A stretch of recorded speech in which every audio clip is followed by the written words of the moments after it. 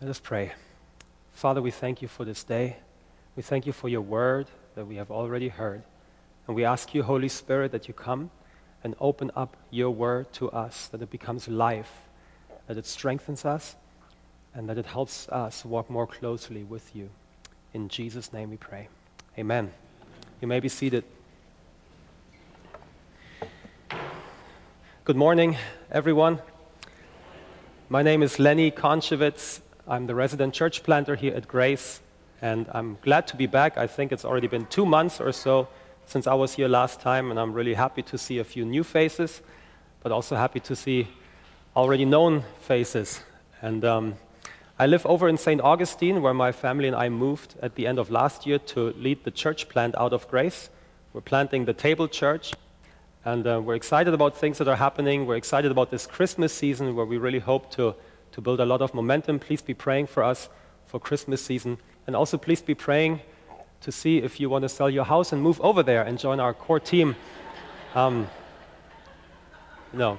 be that God is calling you. But in general, I want to say thank you to the whole church and to all of you who are giving and praying for us individually. We really appreciate it, and we couldn't be doing what we are doing without you. So thank you. Happy Halloween, I guess. You know, in Germany, where I'm from, it's not that big of a deal yet. We actually celebrate Reformation Day today in honor of Martin Luther, but nobody really cares about him today. It's more about the candy. Now, all I want to say about Halloween, and then I'll leave it. I believe the people of God are rather called to cast out devils than hang them up as decoration in their windows and doors. So just a little thought to think on. I'll leave it there. I want to ask you a question. What is easier for you? To forgive somebody fully and completely who has done something really evil to you? Or to receive somebody's forgiveness where you are the guilty party and you have done something really evil and bad to somebody? What do you think is easier? To be on the receiving end or to be on the forgiving end? I think that's a good question, and it is very relevant for today's topic and today's text in the Old Testament that we just read about Joseph. And the topic of my sermon today, if you want to summarize it in one statement, is that the sovereignty of God leads to radical forgiveness and to unshakable faith. How the sovereignty of God leads to radical forgiveness and to unshakable faith. I like theology. I am in seminary. I like studying systematic theology and all these things you can study about God. And the sovereignty of God is one of those topics that has been very prominent, especially since the Reformation. How much does God control everything that happens? And honestly, we can sometimes get lost a little bit in this. And studying and preparing for this text that we have at hand here today reminded me again that we must not make the mistake of isolating the sovereignty of God and study it as something just by itself, but we always have to put it into the context of real human life and human history, because the sovereignty of God always produces a fruit. It's supposed to produce a fruit in our lives. And we see that very clearly demonstrated in the life of Joseph, the kind of fruit that God's sovereignty is producing. So instead of getting too caught up in the details of what does God's sovereignty mean and look like, and does he control everything that's happening or not, let's just leave that aside and today focus on the outcome of God's sovereignty. And it can be summarized in 2 things: radical forgiveness and unshakable faith. And so we're going to dive in here and see how this is playing itself out in the life of Joseph. We find Jacob, patriarch Jacob, dying, and Joseph and his brothers had a bit of a complicated relationship, as you probably remember. It wasn't the easiest relationship they had. And so the brothers, they remembered, man, we really messed up years and years ago. Let's just send a messenger to our brother Joseph and tell him that our daddy said, make sure that you forgive your brothers. We don't know if he actually did or not. We don't know. But they were so suspicious of a potential wrath that was still somehow in Joseph's heart that they used dead daddy to send a message, to soften his heart. Now, when Joseph received the message, we just read here, when he heard the message, please forgive your brothers, he wept. Now, I read some commentators, and I fully agree with them when they say that the main reason why Joseph wept was because he couldn't believe that his brothers were still holding on to such a deep level of suspicion towards him that they still hadn't embraced the fact that Joseph had indeed forgiven them. And why that is so significant is because by that time, by the time that we read this story here, 17 years had passed between the brothers and Jacob arriving in Egypt and Jacob dying. Father Jacob was 130 years old when they all moved to Egypt, when Joseph revealed himself first to his brothers. He was 130 years old. And he was 147 years old when he died. So 17 years had passed between the brothers first encountering Joseph and the daddy dying. So you might remember in Genesis 45, when the brothers first realized that Joseph is now the most powerful man in the world next to Pharaoh, they were already scared back then. But Joseph already made it very clear to them 17 years ago, where he said, listen, God had a bigger plan. God meant for good what you had intended for evil. I was sent here to become the provider of food for the whole world during the famine. Through me, many lives are being saved. It's not about me, it's about God's sovereign purposes. I have forgiven you, dear brothers. All of that happened 17 years ago. And now 17 years later, the brothers are still not sure and convinced if Joseph had really forgiven them. I think that's tragic. I mean, imagine where you were 17 years ago. I'm 37, I'm about to turn 38, so I was 20. I didn't even have legal drinking age in the States. Now in Germany, you can have a beer when you're 16. But when I moved here, not that I was drinking all the time when I came here, I'm just saying this is how different the world was back then. You know, iPhones hadn't even been around. Can you remember? Can you remember not having an iPhone? Like, they came out in 2007, 3 years later. So I'm just saying 17 years is a long time. And yet the radical forgiveness that Joseph had offered never penetrated the hearts of his brothers. And it made me think, how is that with us, even as believers, as Christians today? I honestly think we often are like the brothers of Joseph in our relationship with Jesus. We might be going to church for 17 years and listen to a sermon every Sunday and celebrate communion every Sunday, where we hear over and over how much God has loved us and forgiven us and all of that. But if it comes down to it, if we stood in front of the real presence of Christ, would we feel ashamed? Would we feel like, oh, there might still be something in him towards me that's not resolved? I'm not sure if he really fully embraces me or not. Or would we be confident in the presence of Christ, knowing that we are great sinners that have received great forgiveness?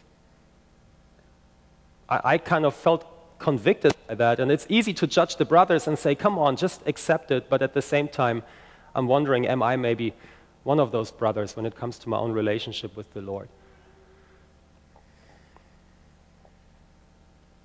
I think Jesus often cries too, in a way, when he sees his children being scared of him. The Heavenly Father cries when he sees the people called by his name run away and suspicious towards him, not trusting him. So I want to encourage us this morning, already here at this moment, halfway through the sermon. God's arms are open wide, and he has done everything he could to forgive your sin, to forgive my sin. And we don't have to be afraid that there's some evil, dark side suddenly coming out of his heart when we come into his presence that can't wait to just take his revenge on us. we don't have to have that fear. So Joseph demonstrated a radical forgiveness, and we always have to remember that he really suffered a lot. I mean, he was in prison for 14 years. He was beaten, he was discouraged, he was disappointed, and he was rejected by his own family, and all of that. I mean, we have to remind ourselves he really did have a lot to forgive. And yet, somehow, and I'm just guessing here, but as he was sitting in prison, I can only imagine Joseph having all this time for himself, thinking about the dreams he had as a little kid, where God gave him these dreams of the future, of how they were going to unfold, and just remembering the different things that had happened along the way, of how God had preserved his life. He somehow was able to start identifying the hand of God in his life and to draw faith and encouragement from that, rather than sink into a hole of self-pity and depression and despair over all the wrong and all the evil that he had experienced. He started realizing, my goodness, there is a bigger plan at work here. This is much more than just me and my little dreams that I had and me and my comfort level. This is about God wanting to prepare something through me that would bless the whole world, so that others will live, so that others will be carried through the famine that is about to come onto this planet. God wants to use me, and he's taking me through his school of character to get there. This is somehow the attitude, the mindset that started developing in Joseph, and I highly respect him for that. He started seeing the sovereignty of God at work in his life, and it produced an unshakable conviction and faith in him that helped him to look past all the offense, all the suspicion, all the hurt, all the rejection, all the mistreatment, all the wrong that was going on around him. He could see right through it and see God's hand, God's sovereign influence at work in his life. What a powerful example of what it means to walk by faith. And his humility. You know, when the brothers come and they fall before him here in chapter 50, Joseph says, come on, don't be afraid. Who do you think I am, God? You know that in the moment his brothers fell down before him in chapter 50 was the fulfillment of the dream he had. I don't know, like decades and decades earlier as a little boy, when he dreamt that the stars would come and bow before him. It was literally happening right there. As a young boy, underdeveloped character, he made a mistake. He took that dream and he started telling everyone, hey, guess what? You guys are going to bow down to me. It was one of the reasons why he was, cast away. This time, it actually happens. But instead of walking around Egypt and saying, hey, guess what? My brothers are bowing down to me. Instead of doing that, he says, stop, get up, don't be afraid. Who do you think I am, God? Don't bow to me, bow to God. Who do you think I am, your judge? I can't judge you.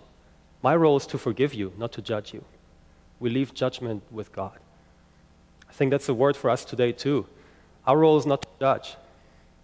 Our role is to forgive. Our role is to let go and to be ministers of reconciliation at this time. Joseph reassures them and said, please don't be afraid of me. And then he repeats the same words that he had told them 17 years earlier. He said, what you had meant for evil, God has meant for good. And he said the exact same thing 17 years earlier. And he said, God had a bigger plan. God wanted to release life and to provide life through me, although you meant it for death. So, we see the sovereignty of God beautifully at work in Joseph's life, leading to radical forgiveness and to an unshakable kind of faith. In fact, Joseph's faith was so strong that this chapter ends, Genesis 50 is in fact the last chapter of the whole book of Genesis. It ends with a remarkable statement of faith by Joseph. It says that when Joseph was 110 years old, he was dying. And he called his brothers to himself. He called the sons of Israel to himself. And he said, listen, I'm paraphrasing now, okay? The NLT, the New Lenny Translation. Okay, so. Listen, I'm about to die, and you guys are going to hang out for a while in Egypt. It won't be easy. But I give you this instruction, and make sure you tell your children, and make sure their children tell their children, and make sure that they pass this instruction on. I don't want to be buried in Egypt. Yes, you can put my bones in a casket here, but I'm not going to be buried here, because the God of our forefathers promised that we will inherit the promised land. We're only here temporarily. I don't know how long it will take, but we will get to the promised land. We will. And when that day comes, I want your children and the children of your children, whoever it may be, I want them to carry my bones back to the promised land and to bury me there, because this is where we're called to be, not here. Can you imagine the brothers listening to that going like, what? What are you talking about? Why should we go back to where we just came from? There's hardship, there's famine. What are you talking about? See, Joseph had developed a mindset of faith where he knew that the sovereignty of God sees more than our immediate circumstances. The sovereignty of God sees more than just that there's a famine out there right now and the promised land is dangerous and we shouldn't be going there. No, in his unshakable faith, Joseph knew one day God will lead us back into a land that is flowing of milk and honey. Now, that word didn't exist back then yet, but in his spirit, Joseph already saw that. And by faith, he said, I want to be buried over there. That's where I belong. I don't want to be buried in Egypt. In the New Testament, in Hebrews 11, whoever wrote the letter of Hebrews, we don't really know for sure, but there is this wonderful chapter 11 where it talks about all the heroes of faith of the Old Testament. And Joseph is mentioned as one of the heroes of faith. And it says that by faith, Joseph instructed Israel to bury his bones in the promised land. This is a fruit of the sovereignty of God. See, the sovereignty of God is not something for us to debate over and to argue about and to become all upset about. No. The purpose of the sovereignty of God is to instill unshakable faith in us that God knows what he is doing and that he has a good plan, a plan that will lead to life and to salvation. And the sovereignty of God is meant to soften our hearts so that we can live lives of compassion and radical forgiveness. And so as I was preparing this message, I really sensed in my heart that God wants us to be Josephs in this generation today. And I don't know what you're struggling with. I don't know what the last 14 years have been like for you. I don't know if you found yourself in some kind of prison, or maybe the last 2 years. Some of them we have been somewhat imprisoned, and locked down. But the question is, here's the thing. We can make the choice like Joseph. We can look at it with eyes of faith and a tender heart and say, come, Holy Spirit, and help me navigate through this time. Help me to forgive who I need to forgive, and help me to have faith that is unshakable. Or we can sink into the hole of self-pity and of darkness, and we can just be offended by everything that's happening in society, and we can cast rocks at every political leader that comes up on the screen, on CNN or Fox News or whatever else it is that we watch. Or we can choose to be offended at whatever legislation is passed, or we can be offended at whatever else is happening in society, excuse me, that we don't like. You know what I'm saying? I'm not saying we shouldn't have a righteous anger about wrong. We need to speak against evil. But we must not do it from a place of bitterness and anger, because then we're trying to cast out one demon with another demon, and that will not work. So I want to encourage us, I want to invite all of us to become like Joseph and to let the sovereignty of God fill our hearts with radical forgiveness. Just forgive anybody you can think of that has offended you in any way. Just forgive them wholeheartedly today. Let them go. And at the same time, Ask the Holy Spirit to build in you that kind of faith that is unshakable. And one good exercise, and I want to leave you with this, one good exercise to develop this unshakable faith is to spend time writing down and meditating on the good things God has done in your life, even in the midst of trouble. Try to remember the darkest times that you've been through in your life, and then ask the Holy Spirit, show me where you were. Show me your hand in these moments. Show me signs of your goodness during these times. Write them down and meditate on them, and you will start feeling this faith emerge in you that is unshakable because you see that God is there and He is good. That is the kind of faith that we're called to have and to demonstrate in our generation and in our time. Are we willing to step into that light, that kind of light? I think that's the question that we have today. And if any of you need help, then we can call on Jesus, because He's the ultimate Joseph. He's the ultimate example. He's the ultimate radical forgiver on the cross, and He's the ultimate unshakable faith haver. He didn't waver. And so we are all fragile, we're all broken, and we all struggle. And today, I believe Jesus is extending His sovereign grace to us so that we can share in His radical forgiveness, so that we can share in His unshakable faith. As we come to the table later, I want you to maybe just carry that in your heart with you. As you receive communion, just say, Jesus, I want to literally intake your grace today.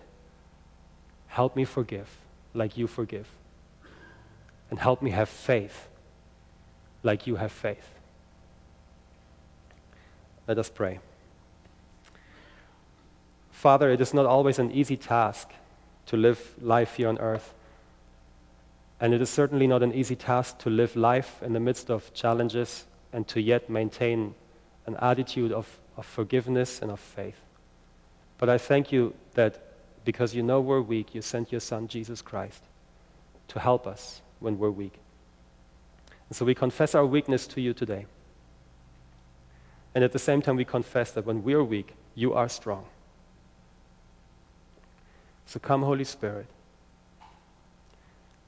and help us forgive where we need to forgive and restore our faith where it needs to be restored. In Jesus' name we pray. Amen.